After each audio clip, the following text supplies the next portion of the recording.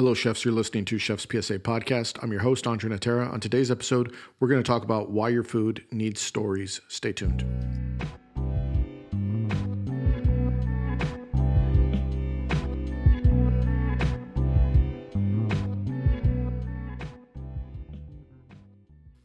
Mom deserves the best, and there's no better place to shop for Mother's Day than Whole Foods Market. They're your destination for unbeatable savings, from premium gifts to show-stopping flowers and irresistible desserts. Start by saving 33% with Prime on all body care and candles. Then get a 15-stem bunch of tulips for just $9.99 each with Prime. Round out Mom's menu with festive rosé, irresistible berry chantilly cake, and more special treats. Come celebrate Mother's Day at Whole Foods Market. So first, let's start with an update. I just finished The Kitchen Art of War, Strategies for Chefs. It is available. You could go to chefspsa.com to get it, or there's a link in any of my social handles in the link tree. You could click on that and you could get to it. It's only available right now in ebook. I don't think I'm going to publish it. I think I'm going to keep it only as an ebook. If anything, I will also make an audiobook. At least that is the plan. But for those of you that are not aware, that are thinking about getting into writing books and publishing, audiobooks are much more lengthy and difficult to publish than the written and the ebooks. Audiobooks just, there's a lot more technical requirements. So anyway, I don't want to bore you with that. Hence the reason for the delay right now in the Line Cook Survival Manual audiobook, which I have been working on.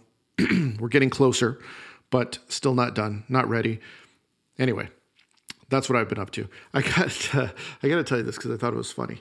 I got an email the other day from someone at Columbia University, and they addressed me in the email as mental athlete.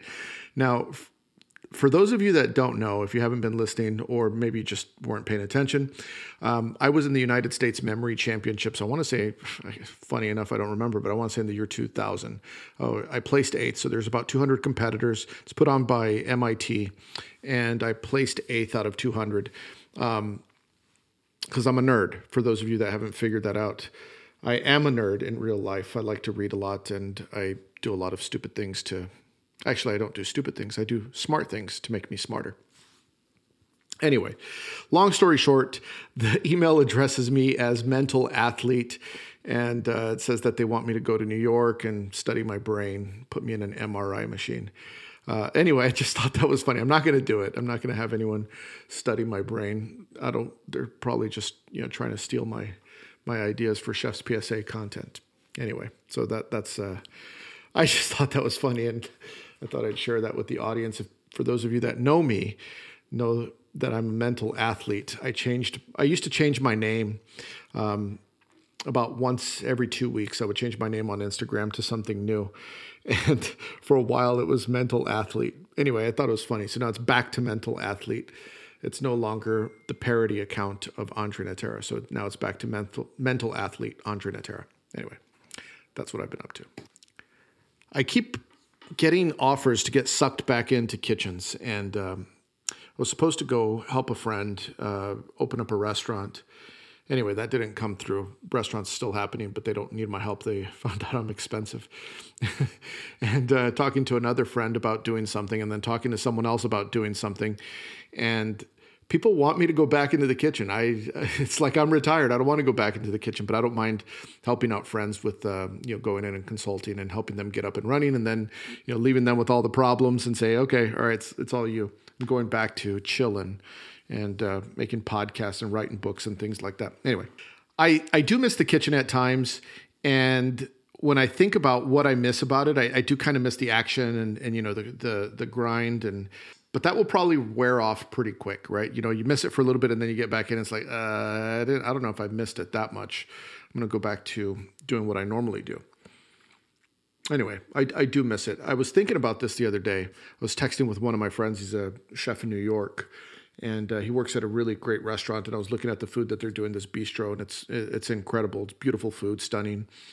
And I started thinking to myself, boy, if I ever open up a restaurant, it would be really basic food, like really done well, technical, but basic. I wouldn't go too complicated, like keeping up with trends and all that. I would just want to do simple food that I enjoy, executed very well, proper technique, but not over the top, not trying to be trendy. Just, I would focus more on delicious versus cool.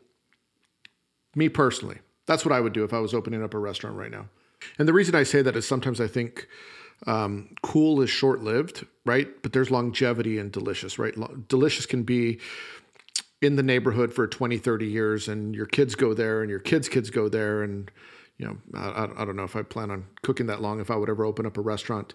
But someone else had reached out to me and started asking me about how do you negotiate a deal to get ownership and this, that, and the other. So that's why I put up a poll today. I said, what do you want the episode to be about? Do you want it to be about why food needs stories? Or do you want it to be about how to get that money? Why food needs stories won. So that's what we're going to talk about. We'll talk about how to get that money on another episode and strategies on how to negotiate salary, not just for chefs, but also for cooks, because I think it's important to teach cooks how to get their money, how to negotiate when they're applying for a job, but also teach chefs, again, how do you negotiate that deal to make sure that you're getting taken care of financially, right? Because money is important. Passion is good too, but at the end of the day, we all have bills to pay, and getting paid well and knowing how to get paid well is an important skill as a chef. So anyway, I digress. Let's get into the topic at hand, and that is why food needs stories. Well, I think it's pretty obvious why food needs stories, but in case it's not, I'm going to tell you all a story. I'll start out with a story, and that is growing up, my mom, I'm sorry, Mom, if you're listening to this, by the way. She hates this story because I've told her and she says it's not true, but it is true. So when I was a kid, when you're a kid, you think your parents' food is great. So whenever my mom would cook, I loved it. Whenever my dad would cook, I loved it as well. And they were the best chefs I knew, my mom, my dad. And I remember I was having a party and I invited my friends over. Now I was a kid. I don't remember how old I was, but I was a kid. And I invited my friends over and my mom was going to make this, her nacho cheese dip, chili con queso, right? And I used to love that. I used to love it so much. And I would tell everyone how good it was. Anyway, I thought it was the best thing ever. I invited all my friends over and I was like, I can't wait for you to try this. And they tried it and they're like, your mom's a terrible cook. This sucks. And I remember like, what are you talking about? My mom's a great cook. What are you talking about? Anyway, I remember I was so dumbfounded to think that this wasn't good, but I was like, I don't understand. I don't understand how people could think this is not good when it's excellent, right? Anyway, long story short, I go to culinary school. I learn how to cook. I come back and I realize, oh shit, yeah, it is bad. But I didn't know that, right? Because the attachment to the dish, the emotional connection to the food makes a big difference in what you're doing. So whenever you're putting dishes on the menu for your restaurant, you could have a dish, and if that dish has a story, it's going to have a more emotional connection to you, and it's also going to have an emotional connection to your cooks. It will also translate to an emotional connection to the guests in your dining room. If, for example, you have a lasagna on the menu, and I think this applies more to universal food, that everyone has a way of doing it. Like, if you say I'm making a lasagna, everyone's going to tell you, oh, I make it this way, and someone else is going to say I make it that way. I mean, there's a chef's PSA that I put up that no matter how well you do something, another chef thinks you're wrong. And it's very true. Like, I put chefs' PSAs up all the time, and people tell me how I'm wrong, that they do it another way. It's like, yeah, read chef's PSA rule number 1. No matter what I tell you, you're going to think your way is better.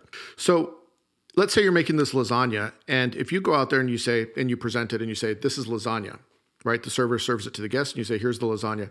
Well, people are going to say, well, I don't know if I like it. The one over here is better. So-and-so's is better. But if you go and you deliver that lasagna and say, this is the lasagna that my mother used to make for me, and it was passed on from her mother, and so on and so forth. And the way that we make it is we do this, that, and the other. And it's a 2-day process, and we grind the meat. And she always said, I'm just making this up, but the lasagna has to have carrots because my grandmother used to put carrots in it. So I know that's not traditional, but that's the way we do it. Well, then when someone gets it, they'll be like, okay, so the judgment of the dish is removed. And you're able to have someone connect with you on that particular dish, right? It's important to remember that a lot of the experiences that you have with food are anchored to memories, and that particular anchor can affect how you perceive a particular moment in time, and specifically the food that you ate. When a story is attached to the food, it allows you flexibility to play with the rules a little bit and color outside the lines and make something not traditional. And I'm using, finger quotes as I say that, not traditional, because, every chef's gonna say, oh, it has to be made like this. If you're making a bolognese sauce, you have to have this. If you're making a stock, it has to have this.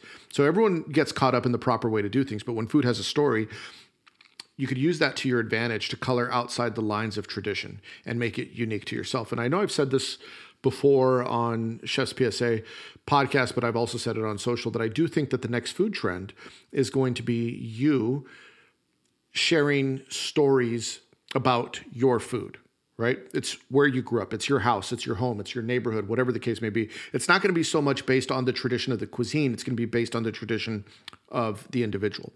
As much as I believe that, I also think it's a smart marketing play for a lot of chefs because, again, you have some flexibility to color outside the lines when you want to. I'll tell you this story, and I hope I haven't shared this before, but I was at this restaurant, and with every course they would come out and they would explain, the origin of the dish, where it came from, the tradition of the recipe, so on and so forth. And, when the server comes out and explains that there's a story behind each dish, again, the tomatoes came from this farm. That's a story. Then there's the story of the farm. Okay, the farm does this, that, and the other. Where'd you get your steak from? Oh, we get it from this farm. And this farm raises their cows like this. And this particular cow was named that, right? All of a sudden, the food tastes different. People are connected to stories and people will remember stories. And, I know I started out this podcast talking about the memory championships, but people ever want to learn how to memorize a bunch of things in sequential order, I could tell you that the way you remember things for memory competitions is through a story. So you'll say, if I gave you 10 random words and said memorize them, you'd have a hard time. But if I told you a story and I said, first we did this, and then we were walking down the street and we saw this, and then you went here and you did this, it would be much easier for you to remember the story and the particular items in sequential order. Because that's the way our brains are wired to remember things is through story. There's obviously oral tradition. Stories were passed along for, generations. So when your food has the story, people are going to be more inclined to feel an emotional attachment to that. And they're also going to feel an emotional attachment to you. There was a restaurant that I oversaw in Austin, Texas called Garrison, which shout out to them. They just received Forbes Travel Guide, 4-star rating again. I think they're the only 4-star restaurant in Austin, if I'm not mistaken. But anyway, shout out to the Garrison team, Chef Graham and Chef Jacob. You guys, well done. But anyway, when we first opened the restaurant, we used to have a box on the table, and it was this mysterious box that what was in it, and we didn't say anything about it. It would get placed on the table, and there was little knickknacks in there. And so maybe there was a cork, maybe there was a photograph, maybe there was a notebook where you could just leave little notes, and it was Alex Gonzalez's idea. Alex is a good friend of mine. He was the GM of the restaurant when we first opened up. He is now the GM at Next Restaurant in Chicago. Shout out to Alex, also a phenomenal artist. But anyway, we digress. But it was like you'd go through it and you pick up the photograph, and there might be one of the chefs grilling on a small Weber grill because when we were doing the test kitchen, we didn't have a grill to cook on. So we had to cook on this little teeny tiny grill, and there's a photo of it. But it's like when someone would look at this photo and be like, oh, this is kind of random. What's in here? Then it would start the conversation. Oh, here's the story behind this, and this is how it happened. And then all of a sudden, oh, it's super interesting. Now they have a connection with the culinary team. Now they have a connection with the restaurant. So figuring out ways where you could include a story in your food is going to make the experience much better. It's going to create some sort of stickiness with the guest and start to build the bond with them. One of the things that I did at that particular restaurant, so I had to do a cooking interview, and this is a story that not a lot of people know, but it does illustrate the point. And I'm a little bit cautious to share it, but I'll share it anyway because, statute of limitations in the culinary world have passed. Anyway, I was on an executive chef cooking interview, and it was intense. I had to do like 9 courses, and I had to do Italian food, and I had to do, it was multiple restaurants that I was going to oversee. So I had to do like food from this restaurant, food from that restaurant, food from this other restaurant. Long story short, I had to do this Italian course, which is like a bread gnocchi. And, it's basically, it has speck in it. It has onions, it has bread, and you make it almost like matzo balls, and it's served in a broth. Anyway, I spent all day making sure that the broth was perfect. And, it was a brodo, and it had like Parmesan rind in it and prosciutto trimmings. And I put some bonito flakes in it. So it was like super punchy, umami, savory broth. And then, you had these bread gnocchi that were going to go in it. And it was just going to be, delicious and unctuous and beautiful. Well, anyway, because I have to do 9 courses for this tasting, and I'm like organized and I'm like banging things out and everything is perfect. I could tell you that there's very few times that I could tell you I was so organized and on point. This was one of those times. It was like I was organized, on point, and I was banging out 9 courses and everything looked beautiful. Anyway, we get to the bread gnocchi. And like I said, the broth was absolutely perfect, but I left it on my burner and it kept cooking. And as it kept cooking, it started to reduce. And as it starts to reduce, you know this, what happens? It was perfect, but now it became salty. And I fucked up because I didn't taste it before I served it. So here I am, I'm plating the gnocchi, and I put the broth in, and I have it all set, and it's just a beautiful bowl with this gorgeous broth. I give it to the service staff, and I say, okay, take it. Now, as the server is walking to the table to present it to my potential new employers, I taste the broth, and I'm like, oh shit. It is inedibly salty. Inedibly salty. And I'm thinking, this is a deal breaker. It is so salty, I shouldn't get the job, right? It's that bad. It's so salty, I should not get the job. But I think to myself, you've come this far. Everything else is so on point. You can't lose this opportunity due to salty broth. So I quickly run to the table. And before they begin, the plates were placed right in front of them. And I explained the course. And I said, now, before everyone tries this dish, let me tell you a little story about this dish. This comes from a small town in the northern part of Italy, near the coast. And the way that they do it, there's something called acqua pazza, which means crazy water. And what they do is they go to the ocean, they take a bucket of seawater, and they cook the gnocchi, the bread gnocchi, inside the seawater. And the reason they do that is because the bread is so bland, they use it to season the gnocchi. So the seawater, being salty, seasons the gnocchi, which is bland. And then what you're supposed to do is, I just want you to eat the gnocchi, but do not drink the broth because it is going to be salty, the same way that it is served in this small town in Italy. And they ate it and they said, thank you for sharing that with us. That is brilliant. We've never heard of that before. What a great story. And if you hadn't said anything to us, we would have thought this was salty, but it's perfect. And I ended up getting the job. Anyway, long story short, it was like shit. So if there wasn't a story, I wouldn't have gotten the job. And it was all complete bullshit. And they fell for it, but I got the job. You could make, like I said, you could make small mistakes, but if there's a story there, people will be okay with it. So when you're designing your menus, make sure that you have a story behind everything. Make sure that there's a story behind where the produce is from. If you can't have a story behind the produce, behind the meat, behind the product, right? If you can't have a story behind the product, then maybe it's behind the chef. Maybe it's time and place, right? Noma does this very well. Think about restaurants like 11 Madison Park in New York, where they talk about, it's New York food. Noma doing their thing. It's Scandinavian, right? There has to be a story to the food. Maybe it's something from your childhood. Maybe it's something that you grew up with. But once you start incorporating that, if there is no story to your food, make one up, right? Find one. Give one to your server so that they could share it with the guest. One of the dishes that I did on this cooking interview that I was just telling you about stayed on the menu. And it was a beautiful dish that people really enjoyed. But honestly, it was a very difficult pickup. It had way too many touch points. And it was good for a cooking interview, but it was bad for service. But it stayed on the menu for a long time. And the reason it stayed on there is because the spiel that the servers would give to people was, this is the dish that got the chef the job. So it stays on the menu or versions of it. And it stayed on forever. But, I eventually, talking to the chef, I was like, yeah, we should probably take this off. They're like, I thought it was a sacred cow. I was like, nah, you can take it off. It doesn't need to be on there forever, right? I know it's a difficult dish, but it sold well. And it shouldn't have sold so well, but the reason it sold so well was because there was a story behind it, that it was the dish that got me the job. Anyway, long story short, get a story behind your food. And there's a lot of different people that could share the story, right? So like I said, it could be where the food comes from. It could be a sous chef in your kitchen. It could be your story. It could be your parents' story, whatever the case may be. But have a story for the food. And when your food has a story, there's an emotional connection. And when you have an emotional connection, right, people will remember it, and you will be bonded with the person that's eating the food, because now it's like sharing a meal with them. They have a story about the food that they have. And it's also like a little insider thing. They could go and tell people, oh, I had this dish and here's the story behind it. It was so cool. Anyway, that's going to wrap up today's Chef's PSA podcast. If you would like to support the show, first and foremost, make sure you leave 5 stars and subscribe. Nothing less than 5 stars, 5-star podcast. Less than 5 stars goes on other podcasts. Definitely not this one. Anyway, go get the new book, ebook, Kitchen Art of War. The other books, Culinary Leadership Fundamentals, How Not to Be the Biggest Idiot in the Kitchen, Line Cook Survival Manual. Go get some merch.